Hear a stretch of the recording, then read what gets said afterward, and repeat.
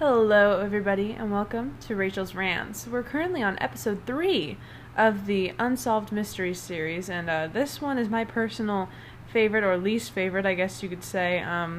Least being because, of course, these are all unsolved mysteries, so the fact at the end of the story about what I'm going to tell you is a little haunting, I guess you could say. But this is called The House of Terror, and Netflix gave the description of when the aristocrat and his entire family disappear, the authorities unearth something horrifying.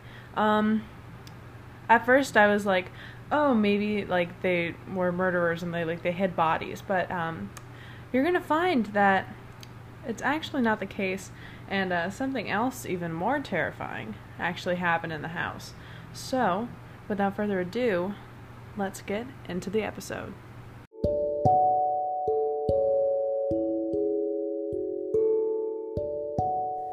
Hey guys, thank you all for listening in so far in this episode. After a quick break from our sponsors, we will get back into the podcast.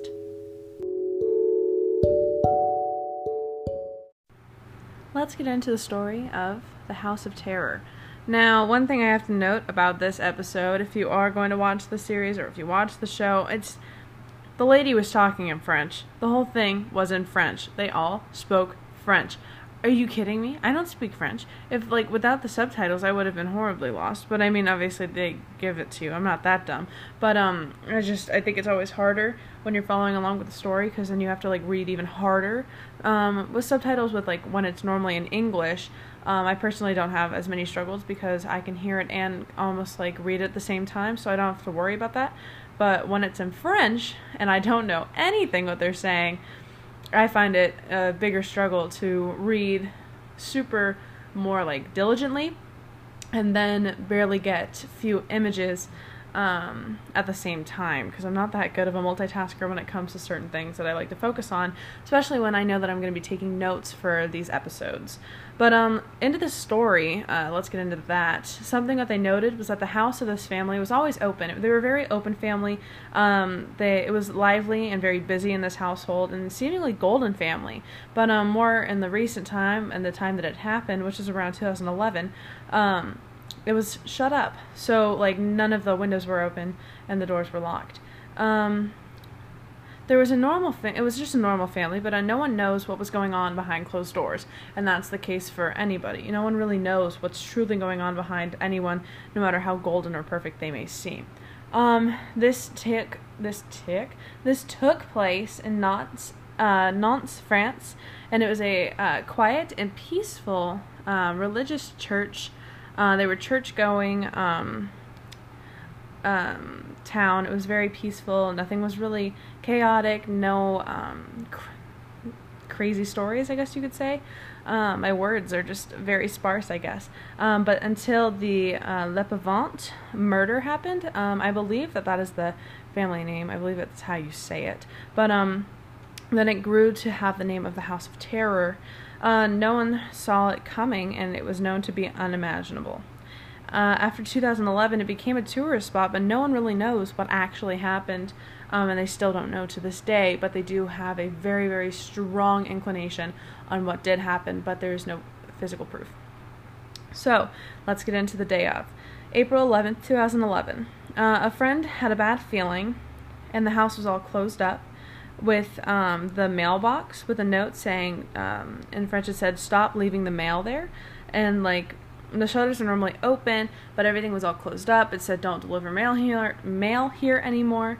And so the neighbors were thinking that's a little bit weird, because they were so well known to be so open towards everybody, towards the public and everything. And then on April 13th in 2011, the police checked the house because they were pushed, the parents and friends were concerned. They were like, "Yo, can you go check out this house? This family is always normally open, there's no concerns. Everything is pretty much perfect all the time." And they were like, "Yeah, for sure." So then they went to go check it out. They got a locksmith to open up the door, and nothing was out of the ordinary. Some sheets were off of the beds, torn off the beds, and missing, and then the closets were open with very little to none clothing inside. So it seemed as though they had all been gone, they had moved, but then there was still stuff there. So it just seemed that maybe they just packed and took a little trip, I guess you could say. The only car that was gone was a C5 Citroen, and the family was big enough where they all couldn't fit in that car, because there was the bags, the 6 people in the family, and then the 2 dogs, and it was just really odd towards people that they were following, that were like studying and following along with this case. They were noticing that it just none of it really made sense, because all of them were missing, but since only one car that could really only fit maybe 4 or 5 people in, couldn't take 2 dogs, which were like German Shepherds, or like a bigger dog, 6 people, and then their bags and all their stuff on top of that. So nothing was really fitting into the puzzle pieces that they were like trying to display. So then at one point they thought that the neighbor or friend was crazy because they kept pushing for the police to come back. Then all of a sudden, several days later, letters started to arrive from the family. The names were Xavier and Agnes, and they were all addressed to their friends and family, but with like no return addresses, which I thought was a little odd, because it really was just showing that they didn't want anybody to find them. And it said some of the letters really contain, well, as you know, I've had links with the U.S., and then it starts talking about all this crazy stuff, and it's like, we are being looked after by the American government. Americans have recruited him to infiltrate an international drug ring. I was really lost at this, because not only, like I said, it's in French, I'm reading the subtitles, I'm trying to see the picture behind all of this, and I'm really just trying to keep up. But from what I got, it seemed a little out of the ordinary. But and they also noted for them to not contact them. They're going to be gone for a while, but they were protected. And like the spy for the U.S. drug squad, a DEA. It's not unlike Xavier to just up and leave, but where he went and like why he was there was a little peculiar to them and the friends and family. The family is crucial to Xavier. Xavier really just loved his family. He was the father, so in case you got a little bit lost on that, but family was very crucial to him, so it seemed a little bit weird for him just to be leaving with his whole family out of the blue. Xavier dated Agnes for 1 year, and then she had a baby with another man, but then they got married. So the relationship behind their whole family is a little bit weird, and who knows, maybe he got mad at something, or maybe she cheated on him at one point. I'm not really sure, but Martin, who is a really good friend, told us about that during the show. This whole episode may be a little bit wishy-washy, I guess you could say, mainly because of how quickly turning this story became from like minute to minute, I guess you could say, because then on April 15th, as the police, like, they keep pushing for the police to go check on this house because nothing was seeming normal. So then the police returned to the house. The pictures were gone, but then again, nothing was out of place. So then their 3rd visit on the 18th, nothing. Their 4th visit on the 19th, nothing. The 5th visit on the 20th, nothing. Now, here's where the plot thickens and the plot turns. On April 21st, 2011, they find something underneath the old terrace. What they find is horrible, and it's horrifying. The police that were discovering it, that were uncovering it, they moved the dog bowls, and they found a piece of wood. And they lifted up this piece of wood, and they found trash bags bound with tape. And obviously I'm watching this and I'm like, oh, well, they found people, like, there has to be dead bodies, but I wasn't sure who would be within the bags, I guess you could say. I wasn't really sure, but they found the bodies. They were discovered underneath the terrace, and it was a massacre.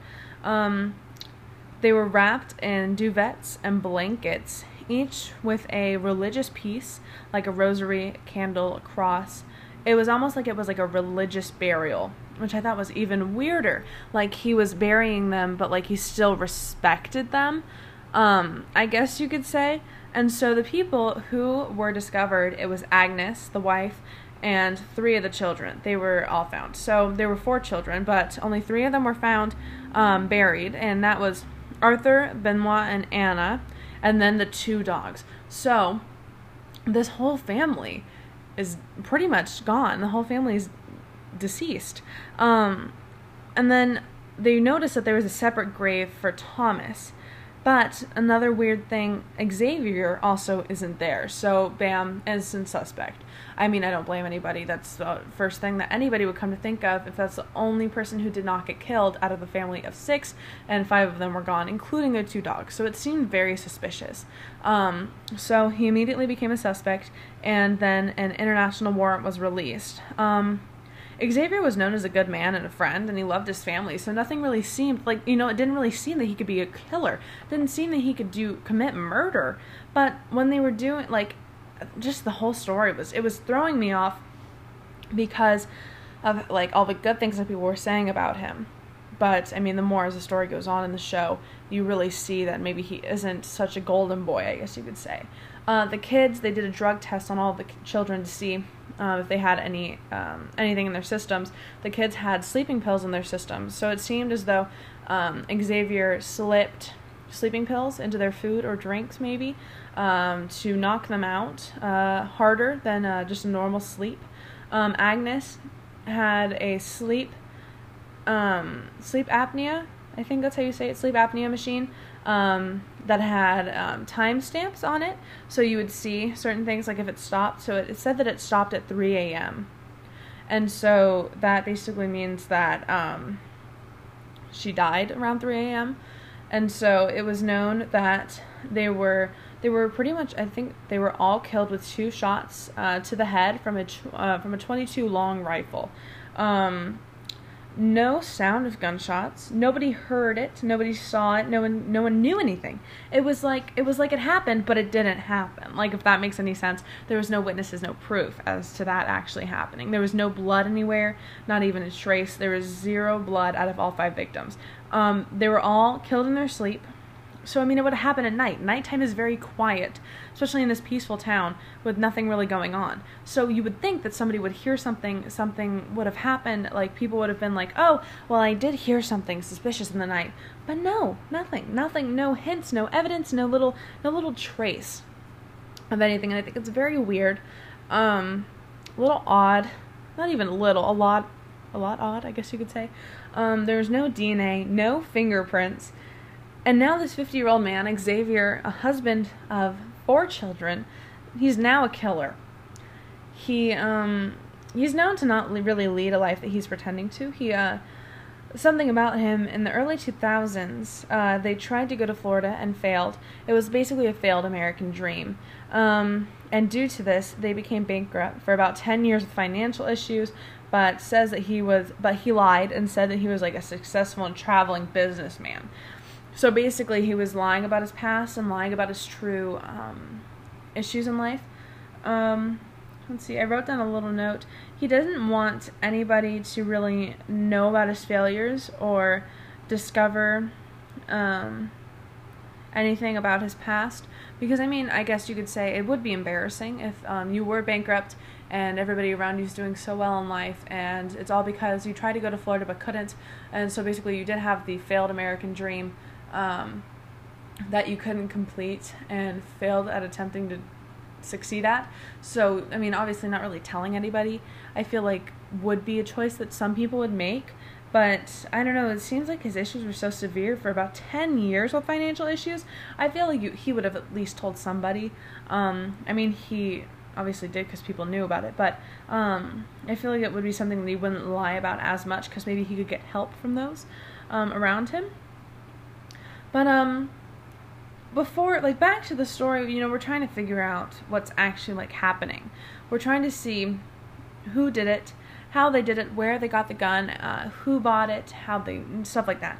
The little details. We're trying to put the puzzle pieces in place. It's just all over the place right now, so we're trying to put it together, trying to make it all neat and organized.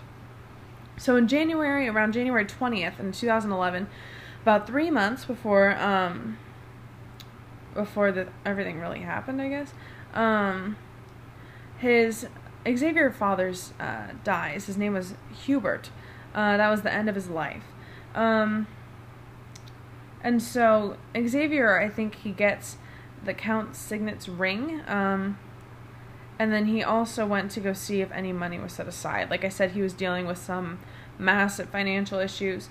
But really, I don't think he got anything. He didn't get anything, but he finds a .22 caliber long rifle. Now, if you don't remember from me saying this a few minutes earlier, that was the gun used to kill his whole family. Now you're like, oh, well, he definitely did it. Like, like, think about it. He has the gun. Since he has the gun, that's the one that he did it. Easy as that, like, case solved. And so, I mean, that easily is, majority of the time, that is the case. But I mean, they couldn't just immediately say, oh, well, he did it, and then just be done, put it away. They had to find more behind it, and they had to see what was really happening, because, you can't file in a case to be solved when it's not necessarily solved in all elements. And so, something about Xavier, he didn't really smile. He had this, like, dark look in his eyes when talking to, like, his, like, family friend, more, like, in, like, the recent, like, times before the whole murder happened, and, like, he just seemed very odd, wasn't as very warm as he used to be. I mean, odd behavior always leads to odd actions or something bad. That's personally, like, what I believe. If somebody's acting off, you should always, always talk to them, see, like, what's really going on. In February, towards the beginning of February, around the 2nd, in 2011, he gets a firearms license. Now, this means that he can legally have a gun, hence, he can legally have this .22 long rifle that was his father's. Xavier Dupont oh goodness, I can't say his last name, Lyoness, I guess. That's what I'm gonna call it for now. He had no interest in weapons before his father's death. He had, like, no interest in, like, being violent. He didn't really want these weapons, but then all of a sudden, once his father passed away and once he got the father's rifle, things, I guess, just immediately changed. Around March, on the 12th, 2011, he bought a silencer. And this silencer is where, when shooting a gun, it does not, the classic sounds on cartoons or anything, see, like, the pop or the pow. The silencer makes the rifle silent. No kidding. I mean, it's called a silencer for a reason. But it's not to, like, alert the neighbors that something is wrong. And it's kind of just everything. So now everything's put into place. He bought the silencer for the rifle that he had the license for from his dead father. So now, dealing with a death and grieving can lead into horrible mood swings sometimes. So, I guess it's probably set him off into rampant rage, I guess you could say, having him acting weird. And then he gets this gun, he gets the license, and now he's thinking maybe his family did something to him. Maybe they betrayed him on something, and then he decides that he's going to buy a silencer and he's going to plot to kill his whole family in the night. And, I mean, everything's adding up. But the one death that they really just can't figure out is Thomas, because Thomas, like I noted, was buried in a different spot. He had a separate grave from his whole family. He was killed differently. They believe that he was killed on a Tuesday when everyone else was killed on a Monday. So basically, you could see that the father hesitated to kill Thomas. He hesitated because Thomas, I think, was his favorite son. He favorited that child more than the rest. And he was the heir. He was the heir to his family because Xavier was part of a well-known royalty family. And so his son was the heir because he was, like, the firstborn to Xavier. On April 21st, they hadn't seen them since April 4th. The police are on a huge search for Xavier. Like I said, it was like an international, like, wanted list because he's believed to have killed his whole family, 5 people and 2 dogs. So basically, that can account for about 7 different lives because, I mean, they're all living, breathing creatures. So, 7 lives that he has taken away. And so now he's wanted because he's a murderer. And so on April 4th, it was the night of the murder. On April 5th, Thomas was killed. April 6th, Xavier is seen outside of his house, all alone, leaving his house, really not doing anything, not talking to anybody, not with anyone. And then on April 10th, he leaves Nantes, the town that he is from, and he goes to a place called La Rochelle, I think is how you say it. And he's on the run. He's getting away from the murder that he just committed because I don't think he really wanted to be too close to getting caught. But he's like I said, he's on the run, but he's not sprinting. That was a note that I took down because I thought it was very important that they said he's on the run, but he's not sprinting. So you could run a mile, but you don't have to run it in a fast time. But if you're on the run from something that's horrible, that could easily put you in jail for the rest of your life, most people would be on the run forever, and they would be going pretty fast. They would be speeding through it to get away as fast as they possibly could, but he was not. He was not doing that. He wanted to be seen. He didn't care. Compared to the murder, he didn't really care. After I think he realized that the murder was discovered, he didn't necessarily care too much who saw him, or whether he was seen on cameras. He used his credit cards, like filled up casts, I guess. He was doing all these things where the police were able to find him in a way. He traveled to see the places where he had the good memories in life, which I thought was a little weird. Like, they were talking about this. I mean, I guess if you went out with a bang, you might as well go visit all the good things in your life. And so he went to go visit all those places that he had good memories at, like it was a final goodbye. And so they see him walking by in a parking lot towards like the end of his journey, with a rifle and a bag of clothes. Now this rifle is the .22 long rifle that they believe was used to kill his whole family. And so they see him, and it's in like a parking lot of like a hotel, I guess. Motel, hotel, something of the sort.